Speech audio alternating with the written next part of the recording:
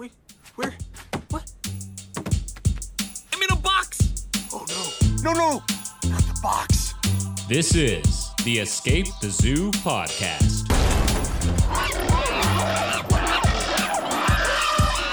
With your host, Daniel Clark. Hello, everyone. Welcome back to the Escape the Zoo podcast, where we talk everything wildlife. I wanted to first apologize. I know I try and post every single Monday. I have missed the last few Mondays. It's been a bit of a crazy schedule between work and travel and all this stuff going on. So from now on out, it should be every single Monday going forward. I appreciate your patience and sticking with me. Today's guest is a very exciting one. Daisy Gilardini is a photographer and conservationist specialized in the polar regions and North American bears. Her images have been published internationally by groups like National Geographic, Smithsonian, BBC Wildlife, and many, many, many others. She is a Canadian Geographic photographer in residence. She's a member of the International League of Conservation Photographers, a fellow of the prestigious Explorer Club, part of the Swiss Nikon Ambassadors team, the SanDisk Extreme team, the Low Pro Storytellers team, and the Sea Legacy Collective. What else can you say? She's a powerhouse. It was a really interesting conversation. We talk a lot about her travels to the polar regions, what it takes to become a wildlife photographer, what we're up against in terms of climate change and biodiversity, and much, much more. I hope you enjoy this conversation as much as I did. So without further ado, here it is, my chat with the one and only Daisy Gilardini. Well, Daisy, thanks so much for taking the time to come onto the podcast. I am a huge fan of your work and have been for a really long time. And I'm so excited that we were able to make this happen, especially since I had to cancel yesterday because I got altitude sickness in Denver. But I watched a talk that you gave at the Annenberg Center for Photography. And I wanted just to start with your background a little bit because I thought it was really interesting that it all started with a stuffed seal. So can we talk a little bit about what I mean by that and kind of take it from there? Yeah, so my love really for the polar region, because that's what I do. That's my specialty. I do polar region bears and polar region. Started when I was only 4 years old, and my godparents got me a little stuffed seal, like a toy. And my mom would tell me stories about the seals that was living on and under the polar ice. And for me, at 4 years old, was super fascinating. And I still have that seal. It's in my room, in my bedroom, and quite often I take it with me on tour when I do the talks because it's my seal. So it's the cause of all my career, right? So the inspiration, if you want. And so I grew up with the idea I would become a vet because, I love the animal. I grew up in a little village in Switzerland, in the Swiss-Italian part.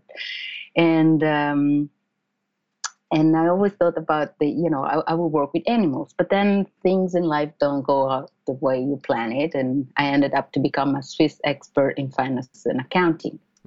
And I opened up my accounting business, but I still had the desire to see the seals. And so in 1997, after actually saving my money for 7 years, I finally was able to embark on an expedition to Antarctica and see the seals. And that's how everything started. It's funny. I had a collection of stuffed animals just because I don't know why, but just over the course of my life, I collected like bears and seals and whales up until the time I was 25. And then I met my girlfriend and she came over my house one day and was like, what is going on with the 25 stuffed animals that are going on your bed? And I was like, I don't know. It's just, that's who I am. But long story short, after dating for a few years, those eventually slowly started making their way into the closet and no longer in my room. I still have in my room all the collection. Yeah, I have so just a thing for my stuffed animal. We've nailed it down to now we have a bunny rabbit and a sloth. So I was able to keep 2 of them, but I had to put the other 18 into the closet so people didn't think I was weird.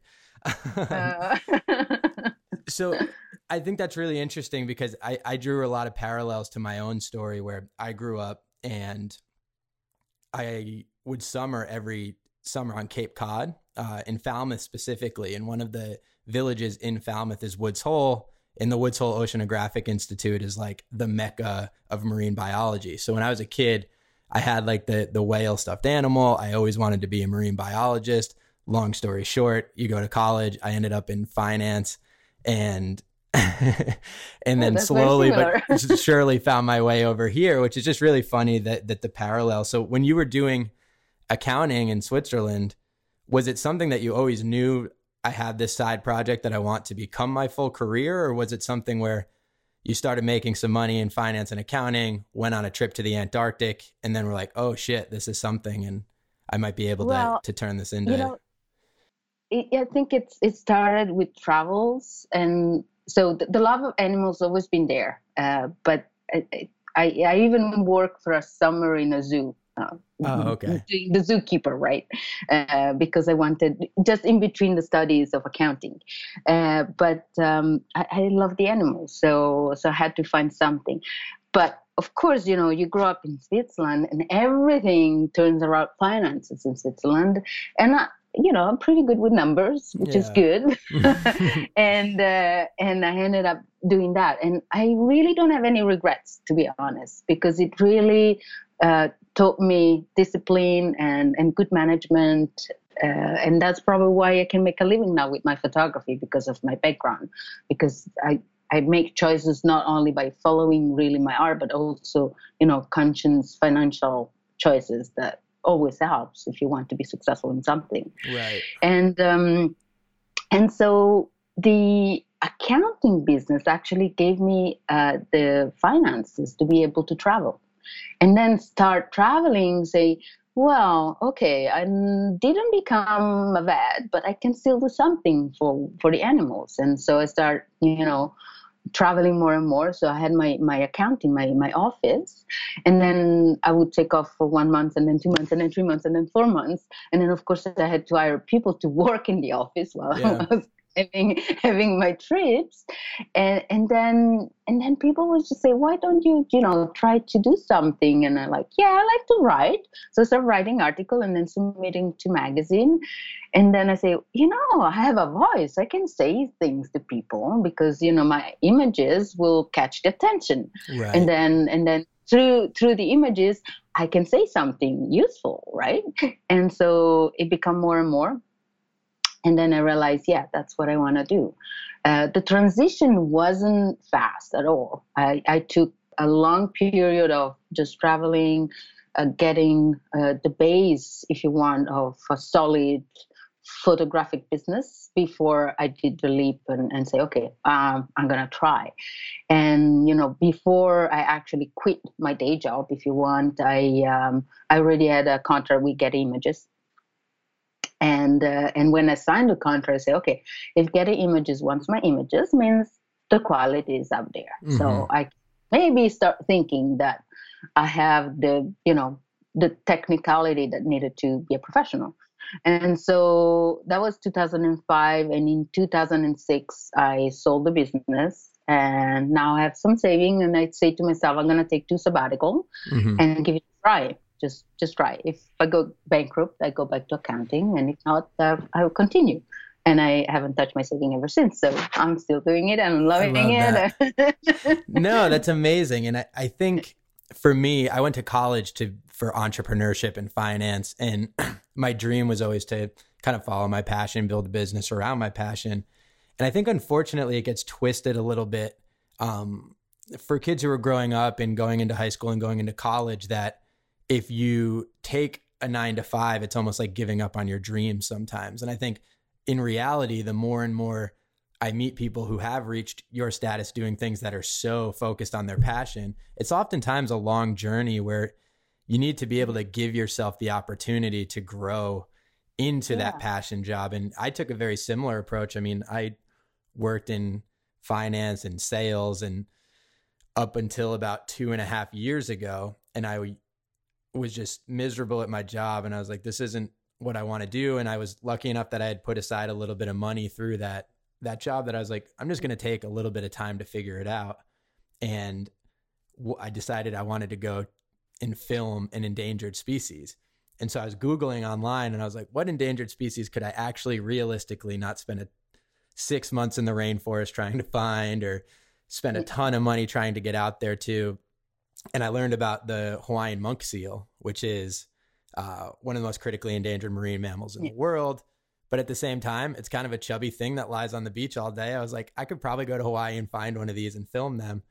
And I made a relationship with a guy who runs a nonprofit who helps to protect them. And I said, hey, if you bring me around on your jet skis and we can find the Hawaiian monk seal, I'll make a video for you to help to promote your nonprofit.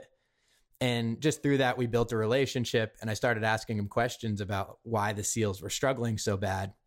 And sure enough, he told me this crazy, weird story about all these feral cats on Hawaii, and they're spreading a parasite in their feces that gets washed in the ocean called toxoplasma. It's starting to kill critically endangered monk seals. And that's one piece of why they're struggling. But long story short, it brought me down this huge rabbit hole about seals and critically endangered birds and feral cats in Hawaii. And then I was like, well, this is interesting. And just because I had worked for 5 years leading up to that, I was like, instead of taking this money and investing in a condo or doing something like that, I'm just going to make a documentary on this and hope for the best. And sure enough, like, it's about to come, I'm about to finish it this week. It's been 18 months or something like that. But the only reason I'm able to do that is because I spent 5 years doing something that I didn't particularly enjoy. And I think oftentimes people would view that as failure in like terms of giving up on your dreams. But in reality, it was really just a necessary step. As long as that North Star is always there and you're kind of going towards that North Star, oftentimes it's not a straight line as to going towards it. So, you know, the fact is that we have to take decision when we are so young.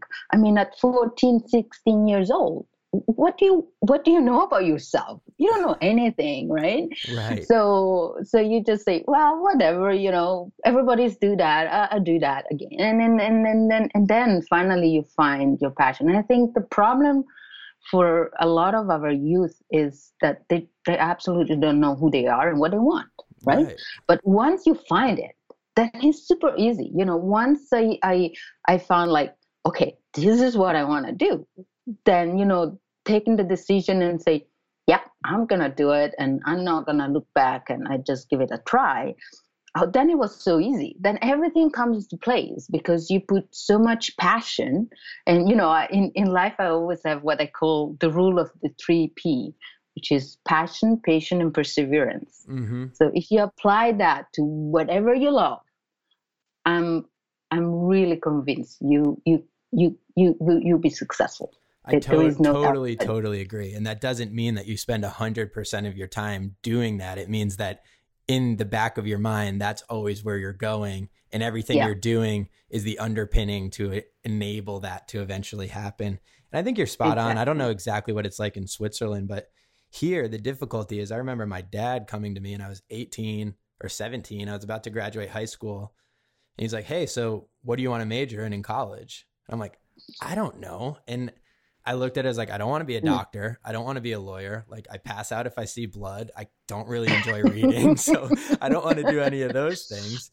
So I was like, well, I would like to make some money. I was like, I'll just go into business. And then sure enough, like that basically put here, it's like $40,000 a year to go to school. And you're doing something that you're like, I don't even know if this is necessarily what I want to be doing.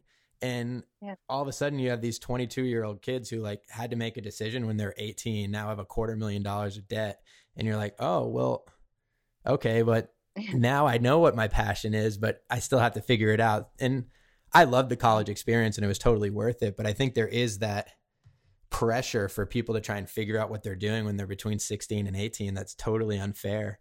And also the stigma attached with like taking some time to figure it out and not necessarily going to college or like just trying to take some time to figure out what you actually want to be doing. It's just like an unfortunate thing that we put on kids. Yep, absolutely. Yep. But anyways, not to make this about the whole education system. So once you started getting into this, what was it about the polar region specifically as somebody who loves animals, loves seals, which you can find everywhere in the world? What is it that drove you to the polar regions? Well, so of course the seals was the inspiration, go to see the seals. Mm-hmm. But once I got there, I totally fell in love with Antarctica. I mean, I was just, and to me, it's very difficult to describe Antarctica to someone that never been there, because there is no picture that gives justice, no picture that can tell you, and you have to leave Antarctica in order to really understand what it is. Mm-hmm. And I think the best way I can describe is, like, I feel like Antarctica is a planet on our planet. It's like creation happened, Yeah. and then everything stopped. There is no human being living there. And that's huge. That's huge. Yeah. The scientists, right? That some scientists stay over winter, but the fact that there is no human activities in the sense that living cities and polluting and stuff like that makes this just a unique place on Earth, like really unique. In the Arctic, you have the Inuit, you have the indigenous people living there, so it's a totally different vibe. But Antarctica, being so isolated, is just. And when people ask me, you're going to Antarctica, and I always say, well, you depart usually from South America, and that's hell. And then you have to cross the Drake. That's the purgatory. And then you get to paradise. It's a real paradise. And the Drake Passage, nowadays some companies offer to fly to Antarctica instead of doing the Drake Passage, which is 2 days, 2 good days of crossing. It can be really wild. If you're seasick, it can be treacherous. Yeah. But you have to go through that period of detachment from civilization and to prepare you for heaven. It's just like so unique. And the fact that there is no phone, there is no TV, there's no radio, there is nothing. You totally cut off. And for me, this is so precious nowadays. I think it's one of the very few places where I go and I live the present. There is no distraction. I am in the present. I live and breathe the present without thinking about pays to bills or deadlines or computer or social media or nothing. I'm in the present. I wake up, look out of my porthole, and there's beautiful iceberg. And then you just dress and go out and breathe, the freshness of the cold, and it's just like so refreshing for your brain. Yeah. Because at home, even without thinking, you are bombarded with negative energy. You switch on the TV, the news, well, it's depressing. You switch on the radio, well, there is always news, so there is always bad news going on, so it's depressing. And so even if you want to protect yourself, it's difficult, because you have all this external element that comes to you even without you wanting it. And maybe not in a conscious way, but is an unconscious way, it gets under your skin. Well, down there's nothing about that. There's no news, no TV, no newspaper, no nothing.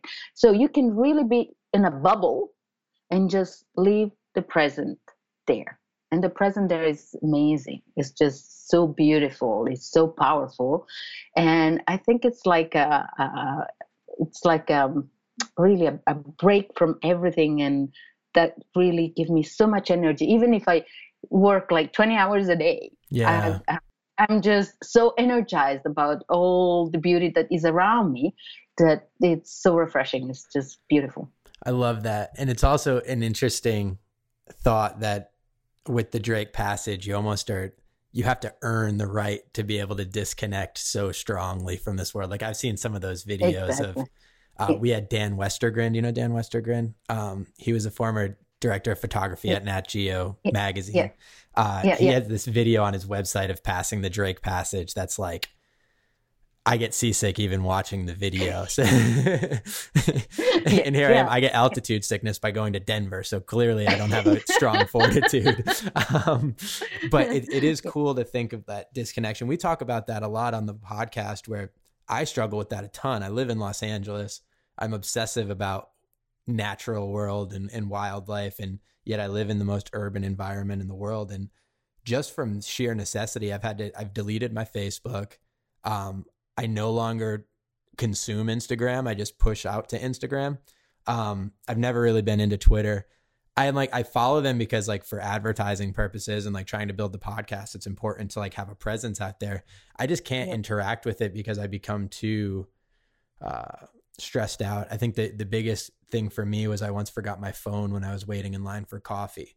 And there was maybe 2 to 3 people in front of me in line. And I was so uncomfortable and anxious because I had nothing to look at that I was like, this is unhealthy. I can't handle this. Yeah. But, there is pro and cons. And it just right now, you have the alarm on the phone that comes up. And I was just have this app that tells you how much time you spend on your phone.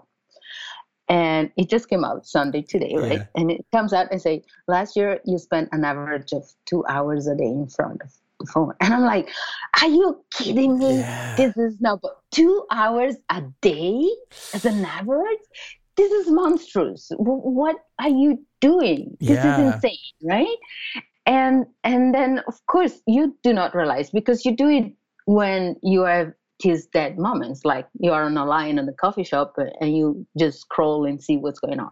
Yeah. So that's the bad side. In the other hand, I think that this technology, Instagram, the platform, the connectivity among billions of people, give us, as conservation photographers and scientists in general, give us a platform that is super powerful. Like we can reach in a fraction of a second, we can reach literally hundreds of millions of people. Sure. That we can influence, we can, educate. That was never before in history. We never had such a powerful means of communication.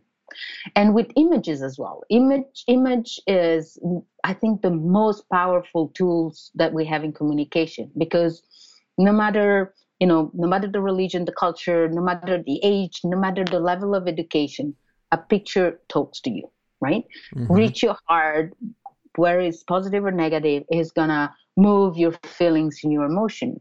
And that's so powerful. And the message, if you use it in a good way, you can reach people with strong messages and you can move them to action.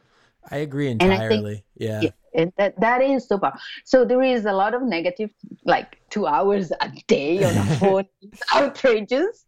But in the other hand, it is important. And, I'm happy when I'm in Antarctica and I don't have connection, so I cannot look at Instagram and what's going on.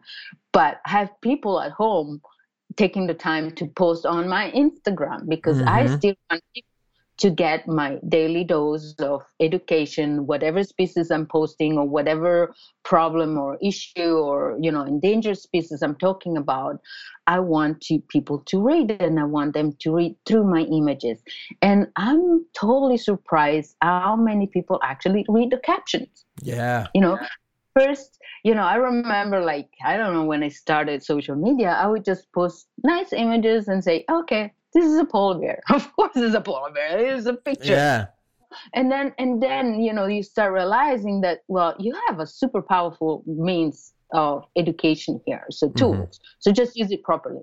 So now I spend hours and hours a week just preparing caption because it's so important for me to, and it's really interesting because I have access to platform like National Geographic Travel or National Geographic Wild, like millions of people following. Right. And it, when they send you the contract, they say, well, if you do not have time to write a caption, do not post. Oh, Don't do a post. I love that. Because the caption is important. So either you say something useful and meaningful, or please do not post. Yeah, I think that's so important. Yeah, and so it's a double-sided thing. Somehow there is abuse and there is a lot of negative stuff, but there is tons of really positive stuff in social media. I almost think it's like it's really positive from a cultural, societal standpoint at scale, but it's very dangerous on the individual level. And so it's like this weird balance of how can you keep individuals safe in consuming this and not overriding their brain, while understanding that the value is so tremendous from a societal standpoint and moving moral and cultural values forward.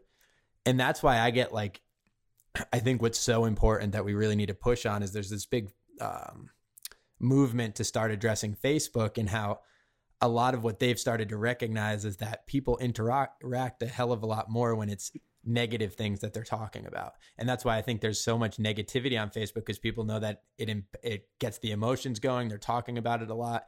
And I think we need to lose sight of the business focus of Facebook and obviously this is easier said than done with a company that large, but when you're strictly focused on trying to establish and create a conversation that's largely negative and like politically driven and emotionally driven, it takes away from the power that you could be building to foster more positivity in the world and move values forward. And I think the most difficult task as conservationists that we have ahead of us is, I think the best thing we can do for wildlife is to keep pushing towards a more urbanized environment, because I think the more we can consolidate humans, take advantage of the economic value of bringing a lot of people together and the efficiencies of bringing people together, you can create more wild spaces and just leave them to be wild. But the difficulty in that is you're inherently disconnecting people from the wild experience. And through doing that, it's really hard for people to be empathetic and care about wild animals and wild places if they're not experiencing them on a day-to-day basis. And things like Instagram and things like Facebook are so powerful in allowing people to be like, oh my God, I can't believe a place like Antarctica even exists. And, yeah, exactly. And images like your own that allow people to connect with that. It's just so important.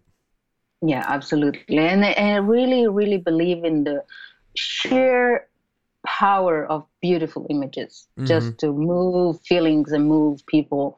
Because I think people are going to react and do something positive only if you touch the art, only if you move their feelings and you only if they love what they protect, they're going to protect it.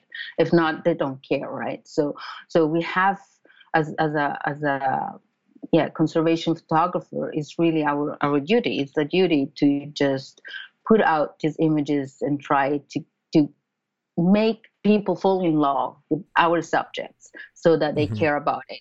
And, unfortunately, like with the UN new report on biodiversity, 1 out of 8 species are in danger of extinction.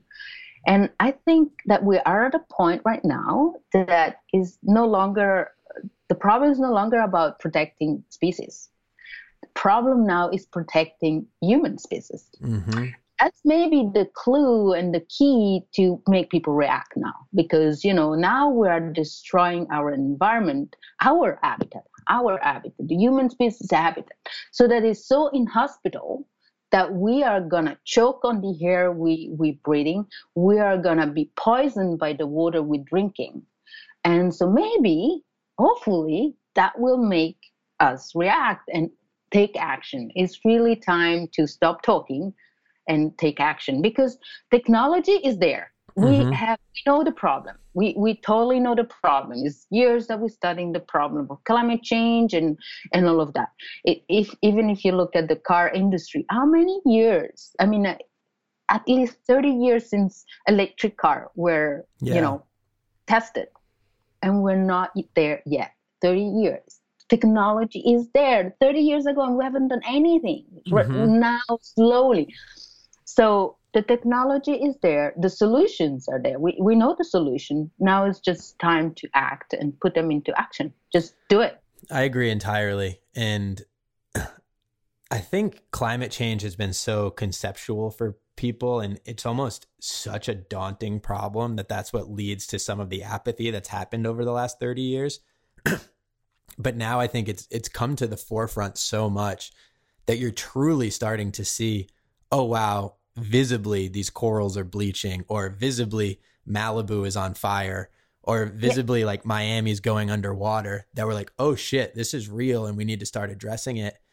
Yeah. And the thing is, it is happening now. Yeah. You switch on the TV and, last summer I was like, looking at these wildfires here in Canada and California, and I'm like, I'm looking at my husband and say, it is happening. It is happening now. We are just witnessing it, and nothing is done. Yeah. Or little is done. Yeah, at least like there's two things that I hold on to like great hope about. And one is that technologies are being developed that if they're invested in enough can really help to change this problem. Like things that I forget exactly what the mechanism is, but I was reading the other day about this, something they can release into the air that actually goes in and like absorbs the carbon that's being, or not the carbon, the methane that's being introduced into the air. I know that there's this like weird new study that if you feed cattle, which are like the number one contributor to methane in the world, that if you feed cattle this certain type of seaweed, it reduces their methane emissions by like 90%. There's some crazy stuff that's going on that even who's the kid, Boya, the guy who's doing the big ocean pollution plastic project. That's there's just so many good things going on that hopefully as social media helps to bring these issues to the forefront, that this stuff's real and kind of happening all around us, that things will change for the better. And I think that comes full circle when it comes to talking about the captions and the ability for art to help progress that. I think the UN report that you just mentioned, where 1 million species are at risk of extinction, is something that's come into popular culture, like that really disseminated. I think most people listening have probably heard of that report, but even myself, I haven't fully read the report yet. It's just like daunting to be like, oh, I have to read something. Whereas what I loved is I looked at your image of the Pinta tortoise, and it enabled two things, which is one, I could look at a beautiful image of a tortoise and I'm like, oh, that's interesting. And very quickly I could read a caption that talks about the UN report, explains that 1 million species are at risk of extinction, and puts that into my mental at the forefront of what I'm talking about. But also more importantly, and I think this also happened with Sudan, the last male northern white rhino that passed away this year. Oftentimes we think of extinction as something that's very impossible to actually happen. And if it does, it's to a random plant species or a little frog that we've never heard about in the rainforest. Whereas with Sudan, it was like, holy shit, that's a massive rhino. And for years, I never even heard of that. It's a Pinta tortoise that was a beautiful tortoise in the Galapagos, which is one of the world's most unspoiled places, that also went extinct in the last 10 years or something to that extent. 2005, is that what it was? Yeah. But even still, like it communicates that message in a very powerful way. Yeah, I think that, the image of George there, Lonely George, is like, it's tangible, like the rhino. You can say, put a really big mark on it and say extinct. I mean, it is huge. Yeah, it's like a dinosaurs. I mean, George was, I think, 103 years old. I mean, it's just and it's gone. Yeah, it's forever. And so it's really sad. But I think I have great hopes in the sense that humans are really intelligent beings, and I mean, we're going to the moon, right? We're going to Mars. And so we have the brain power to flip the things. And I think it's just a question of will. We come to the point where it's not enough for the individual to, pay attention of, plastic use, pay attention to this and that, eat less meat. Now is time that government steps in and say, okay, no plastic allowed anymore. That's it. It's not sustainable. We have to cut it. And so that even the non-educated person that goes to the grocery store and have no clue whatsoever what plastic does, and has no clue what is the difference between biodegradable and 200 years to be degradable, has no choice to just take whatever is available, and plastic's not available, so it's not a problem, right?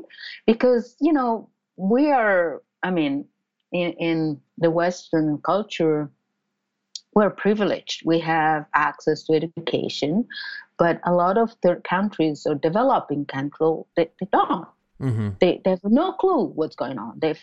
plastic, whatever. Just water is clean. I'm going to drink it from the bottle. And they totally don't think about the consequences because they have other things to think about, which is Right. survival, which we are so in a comfortable situation. We have computers, we have everything we need, and we're wealth and health. And so these people, they don't have choices.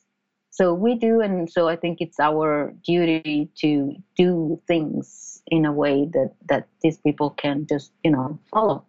And education, I think education would be the best. I mean, I think that if we are where we are, it's because lack of education. But I think we're getting there, and especially the big hope is with all these new youth movements like Greta in Sweden and in the Scandinavian countries, and now all over the world, all these young people, going on strike and say, hey, this is our future and we need to act now. And that's a great hope. That's really give me a lot of hope. Yeah, and it is something where if it is implemented, like you said, at the government policy level, it's something that there's nothing that businesses understand more than economic value. And if all of a sudden you can't put plastic into supermarkets or something like that, which a lot of people have, I mean, there are supermarkets that are doing that now and not doing any plastics is a possible solution to have. All of a sudden they're like, oh, wow, we need to figure this out now. And also it's a huge economic opportunity to be the first person to actually go in there and figure out what that solution for plastics is. And I think we sometimes do ourselves a disservice if we just say that's how it is and too many businesses need plastic to survive. It's like, you're telling me that we can create artificial intelligence in the next 10 years, but we can't find a way to make plastic a little bit more biodegradable. You know what I mean? It's just, exactly. So anyways, sorry, go ahead. No, go ahead. I was just going to say, to spin it in a more positive light, let's go back to Antarctica. What I'm really interested in is when you get off the boat, you're entered into this world within our own world. What is the vastness like? Is there a way to kind of give a sense as to how big in scoping it is? And also there's sometimes you see these photos of colonies of penguins that are 1 million strong. What is the density of wildlife? How frequently can you see something like that? Just a little bit more context, because so few people have been there. It'd be so interesting to hear about. Well, subantarctic island, like South Georgia, that's where you have the highest concentration of wildlife in the world. I mean, you disembark on islands. South Georgia you can hardly walk sometimes. You really have to find your way among elephant seals and penguins, and it's just overwhelming. And one of the reasons why I really love these places is because it's been protected by the Antarctic Treaty for many, many years now. And so exploitation of the resources like, elephant seals for blubber, whaling and stuff like that ended long ago now. And it looks like animals are forgot about it. And they're totally not scared about humans. So if you go in November, like in South Georgia, and you sit down at the same level of an elephant seal pup, which by November is roughly a month old, it's been weaned, so mama is no longer around. The only thing he wants to do is play with you, literally play with you. So where else in the world you find a wild animal wants to play with a human? Usually, Snow White. There's no way. Galapagos, maybe. Yeah. Galapagos is the only place that I can really maybe compare to Antarctica, and it's so unique and so incredible. I mean, you're there, and of course, you're not allowed to touch, right? But they can touch you. We have a rule: you cannot.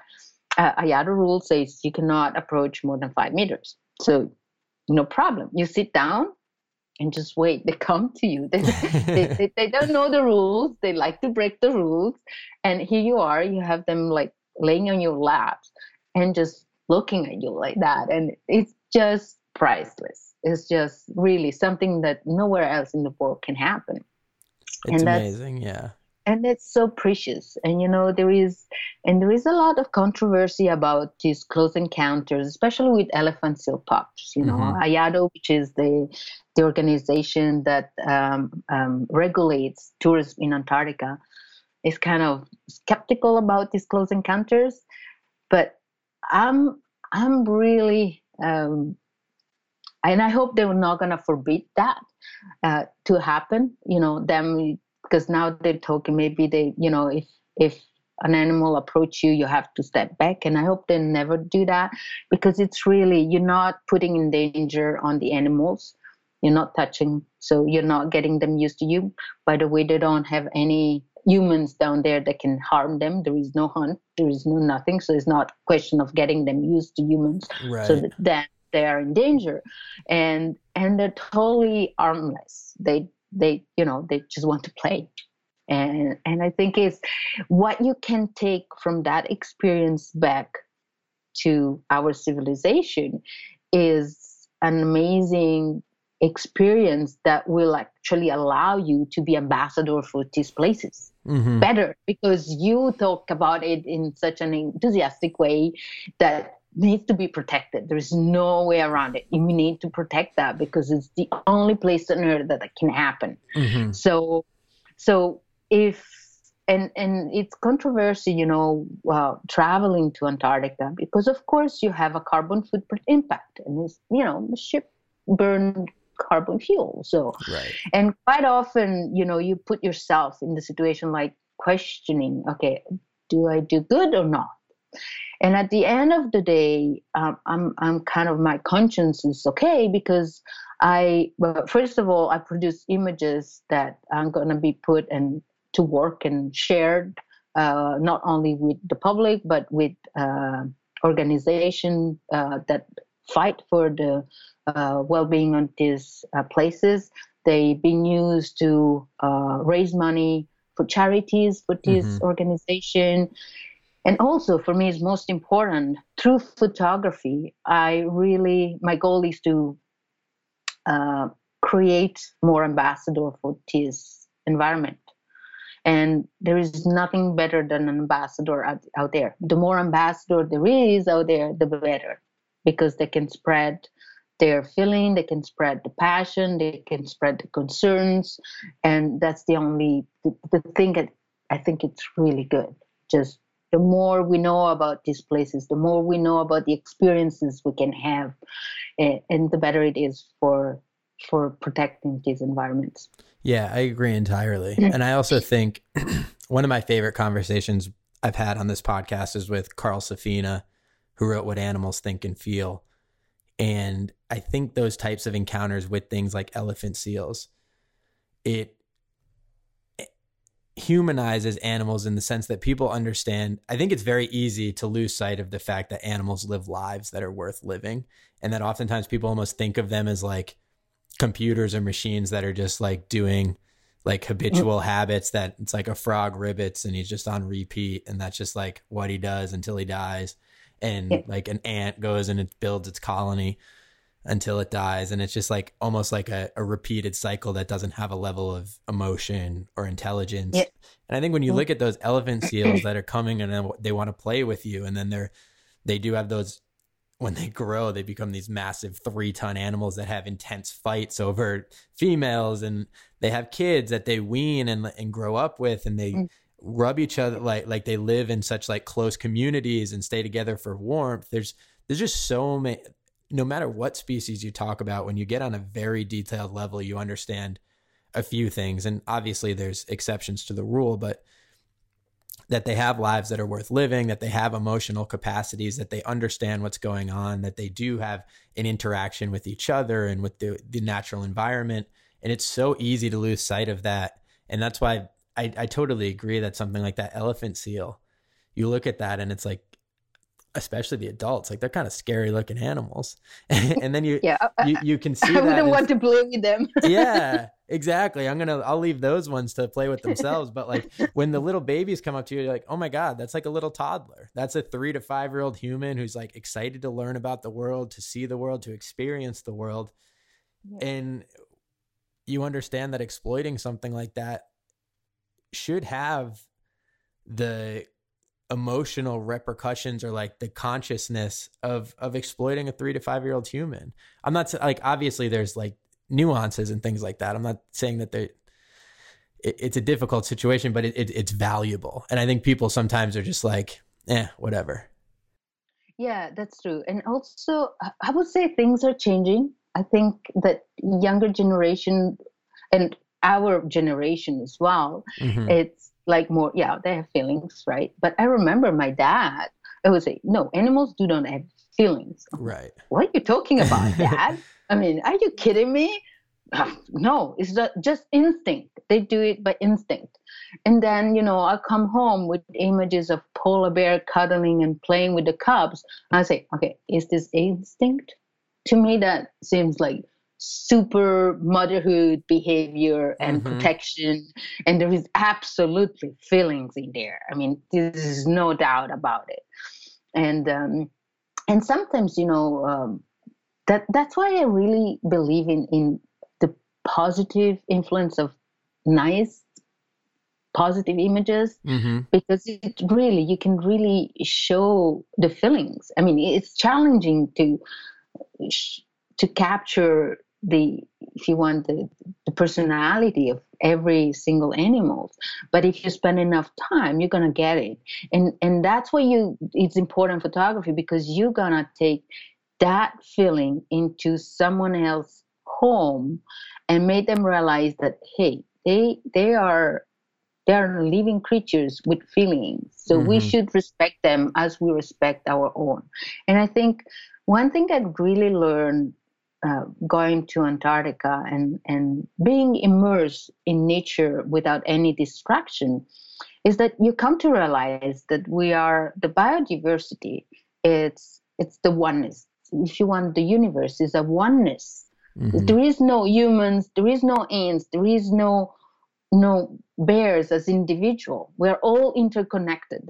So if the bears have a problem, well, guess what? We have a problem. Because that means that their habitat is melting, is something happening. Well, in all the world, that's going to repercussion all over the world, and at the end on us. Because if the ice is melting, the currents of the sea are going to change. The currents of the winds are going to change. Now you have part of our planet that is warming up, part that are cooling down, right, as well. And that is drought and floods, and that has repercussion on our food chain, right? But people needs to be taught about it. We have to teach them that is a whole cycle, that if they're they have problem, we have problem. So it's not about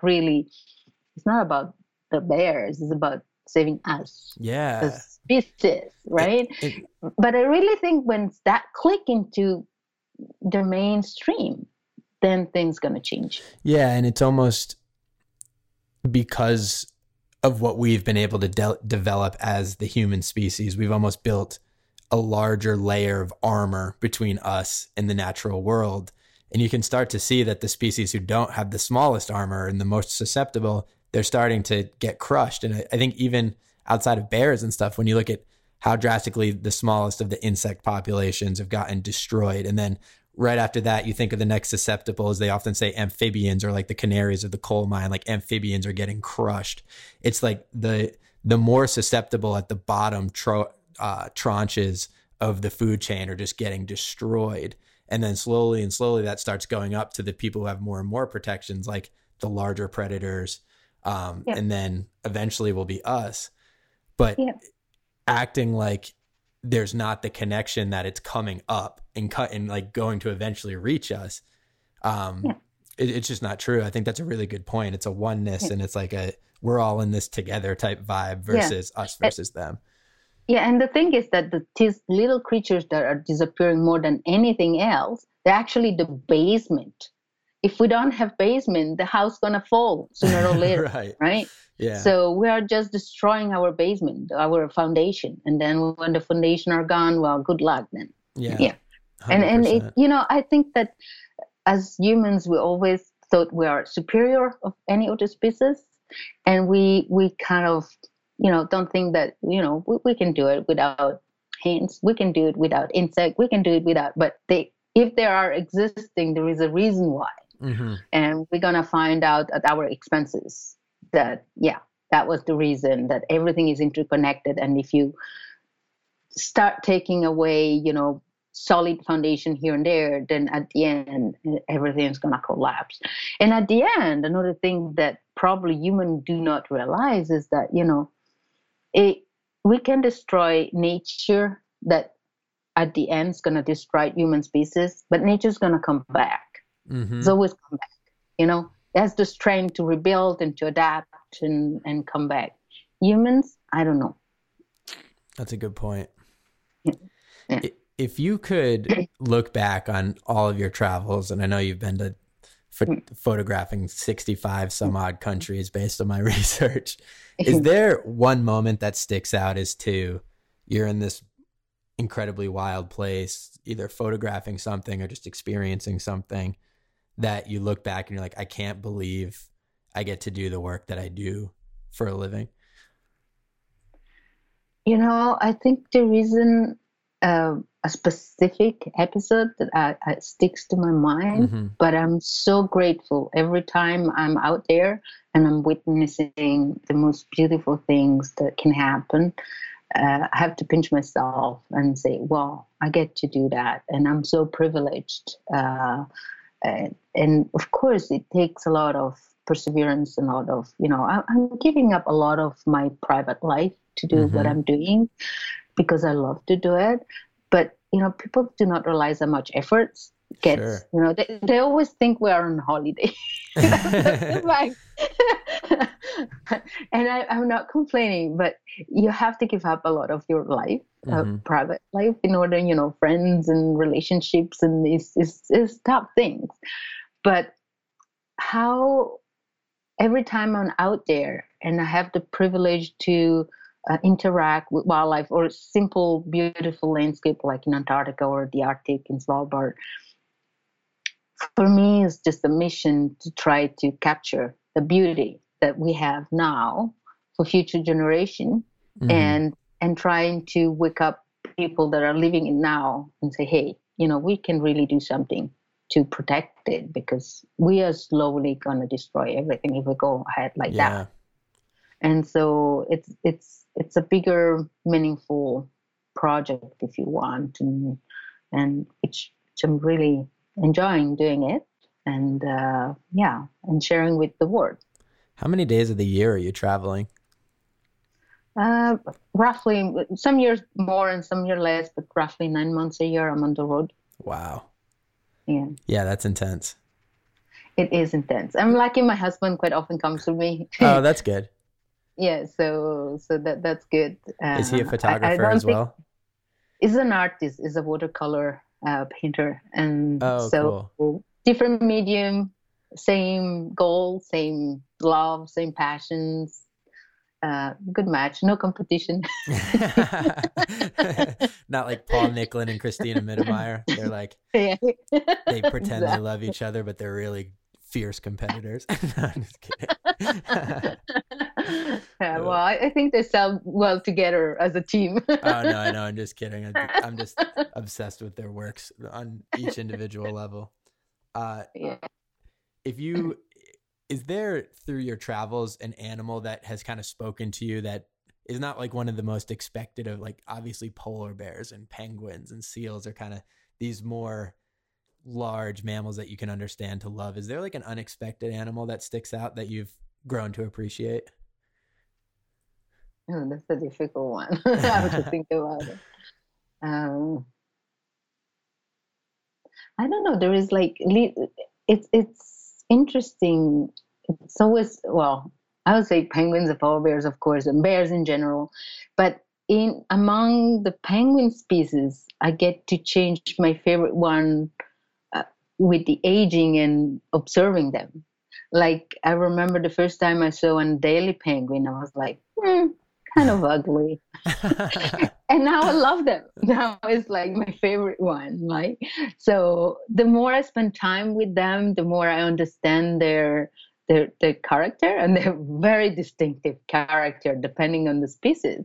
And I'm like, oh, I really like this one. Oh, because interesting. It's more like, it's really amazing. And then this one, oh, maybe not. There is no, boring. But I'm so connected with the polar region and the bears that probably it's difficult. I don't know. Sounds like the answer is polar bears. The polar bear, is that like your number one? The polar bears and the emperor penguin. Okay. I'd say they're at the same level. And I don't get to see the emperor. I've just seen once in 2006. But I love my biggest dream is actually to overwinter in Antarctica and stay with the emperors for the whole winter. The emperor penguins are the ones from March of the Penguins, right? Exactly. Yeah.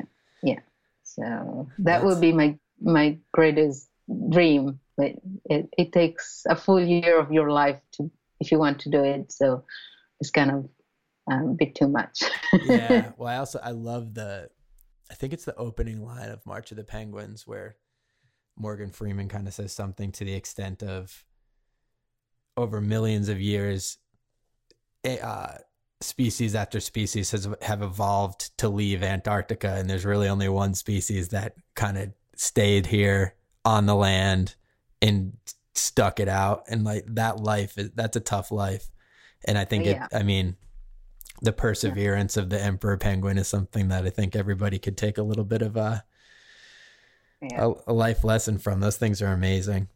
They are extremely incredible. I mean, the fact that they have totally different reproduction cycle compared to the other penguin. They actually breed in the winter at minus 90 Celsius. Ugh. I mean, this is just how can someone survive, right?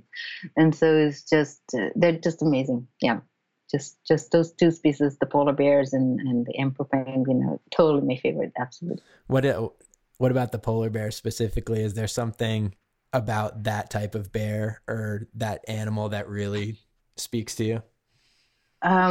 It's so I photograph polar bears quite a lot in Wapoos National Park, which is the southernmost standing area in the world in Manitoba, Canada. And I'm just impressed of how they are so tender with the cubs. Yeah. They're amazing mothers. I mean, they have these two little cubs and they bite their ears and nose and they climb and play, and the poor mom wants to sleep and they bite, and she doesn't do anything. She just, it's just the patience they have. It's just unbelievable. And the fact that they have, to face temperature. I mean, when they come out of the den is like minus 40, minus 50 Celsius. So extremely cold. Yeah. And they just take care of this little thing and they go with their lives. It's just amazing how they live. I mean, again, a lot of, I love that. If you could recommend to listeners your favorite book and documentary that are kind of based in the wildlife world, are there anything that jump up to the forefront? Based on that reaction, I don't know. For listeners, for sure. the squint on Daisy's face, or like the pain that question just caused, is very prominent. It's so broad as far as documentaries goes. Unfortunately, I don't have much time to read. So books, I'm kind of really put me in the spot there. No, me too. I say that I need to stop asking that question, because I almost get the same reaction every time, and I don't read very much either. So I'm always like, which I'm really ashamed of. I know, me too, but yeah, I'd rather watch Our Planet on Netflix. For sure. I just watched the last BBC Dynasties on Emperor Penguin, yeah. And it was just amazing. So that's my dream. That's what I want to do. Just spend the full year with the emperors and see the whole cycle. Be able to, they filmed it under the Southern Lights. I mean, that's something really is really high up on my dreams, really. So I think Dynasty, if you just go online and just watch Dynasties, because BBC did a really amazing job. Yeah. How about conservation groups? Are there any that you feel like deserve more time and attention and money than kind of they get their I due? think that so I'm in various groups. I collaborate with many different groups. I'm Antarctic ambassador for Greenpeace. I collaborate with World Wildlife Fund. I'm in the Sea Legacy team, the collective. I'm a member of the International League of Conservation Photographers. And I think all of them do a great job. So I really would feel unfair to, promote one towards the other better. I think that in their specialties and in how they reach the audiences, they're all different and we need them all. So just, if you want to support the one that is dearest to you, or pick the cause. I don't know, Sea Legacy is more for the seas, and, like WWF is a huge institution, has different projects. So it's really about just supporting them. And I really don't feel fair to, promote one towards the other, because they all do a great job in different fields. So I think you have to feel it from your heart and feel it like, okay, which is the cause that I really want to support the most, and it's more dear to me or closer to me. And, even if it's a small organization close to your home that, just clean up the beach where you live, whatever it is, everything is important. Even if it's a small one, doesn't matter if it's the world most recognized in the world. Just the most important thing, I think, is being involved, if possible, actively involved, so that, you feel like you're actually doing something positive. And, it's not about, well, of course it helps giving money, but if you can go and actually help maybe cleaning that beach and make a community out of it, then, it's about community. It's about people getting engaged. And we need the most people be engaged in this huge battle, which is, saving our planet right now. Agreed. And I think that's a great answer. I will link to those organizations that you mentioned in the show notes, but I think that's the perfect answer.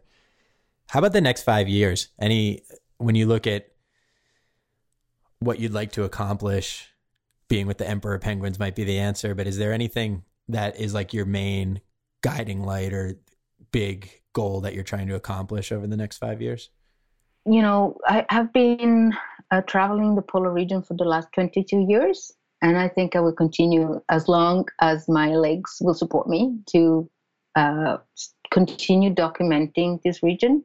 And hopefully, the trend that I've been witnessing in the last 22 years, which is direct witness, like literally seeing the ice cap melting and just reversing tons of new rivers coming down to ice caps, and seeing starving polar bears, and seeing the change of species that are actually inhabiting the peninsula. We'll get back to normal if you want, and I hope that my images will reflect that, the changement. And I think it's gonna happen. It's gonna happen because more and more masses are moving towards that, and I think at the end our government will just have to face it and say, okay, that's what people want, because if people really push enough, we can make it happen and push our government to the change. So it's extremely important. I really don't like politics, but it's really important that when election comes up, everybody goes to vote, and vote consciously based on their beliefs, and especially thinking about our protection of our habitat.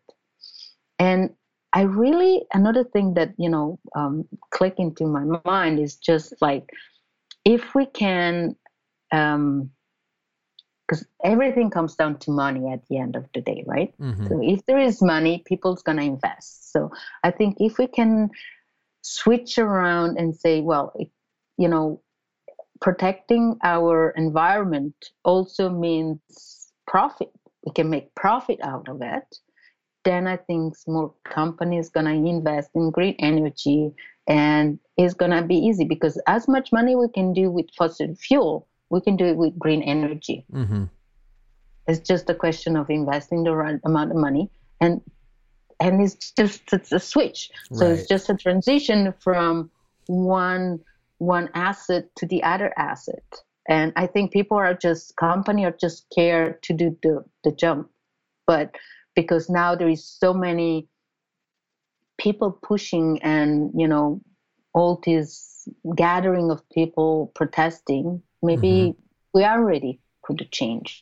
And that's my hope. I mean, I Yes. like to think that way, at least. No, I think you're right. I have the same hope, but I think at the same time there are governments that are pushing to do that, and I think even more importantly that the consumers and the general public really are showing that green initiatives within corporations resonate with them as consumers, and all of a sudden, like you said, the economic value of doing something like that. And when people have that similar mindset and that similar sentiment and expectation from companies, all of a sudden the economic necessity to actually enact on green initiatives is no longer, oh yeah, it's the right thing to do. It's the right business move to make too. And oftentimes, whether you like it or not, that's what ultimately ends up making the change. So I think from both a government policy and an economic side, I feel like the tide is shifting, and that's exciting.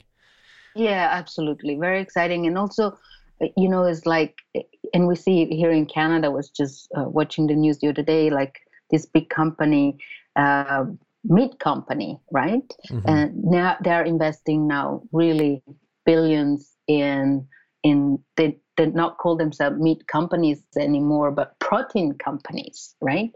So they produce protein from plants, of course, and they're actually going to, you know, stock exchange market right now, and there is a market. So if we can really go on that direction, switching into more sustainable but profitable solution, then the switch is going to be easy.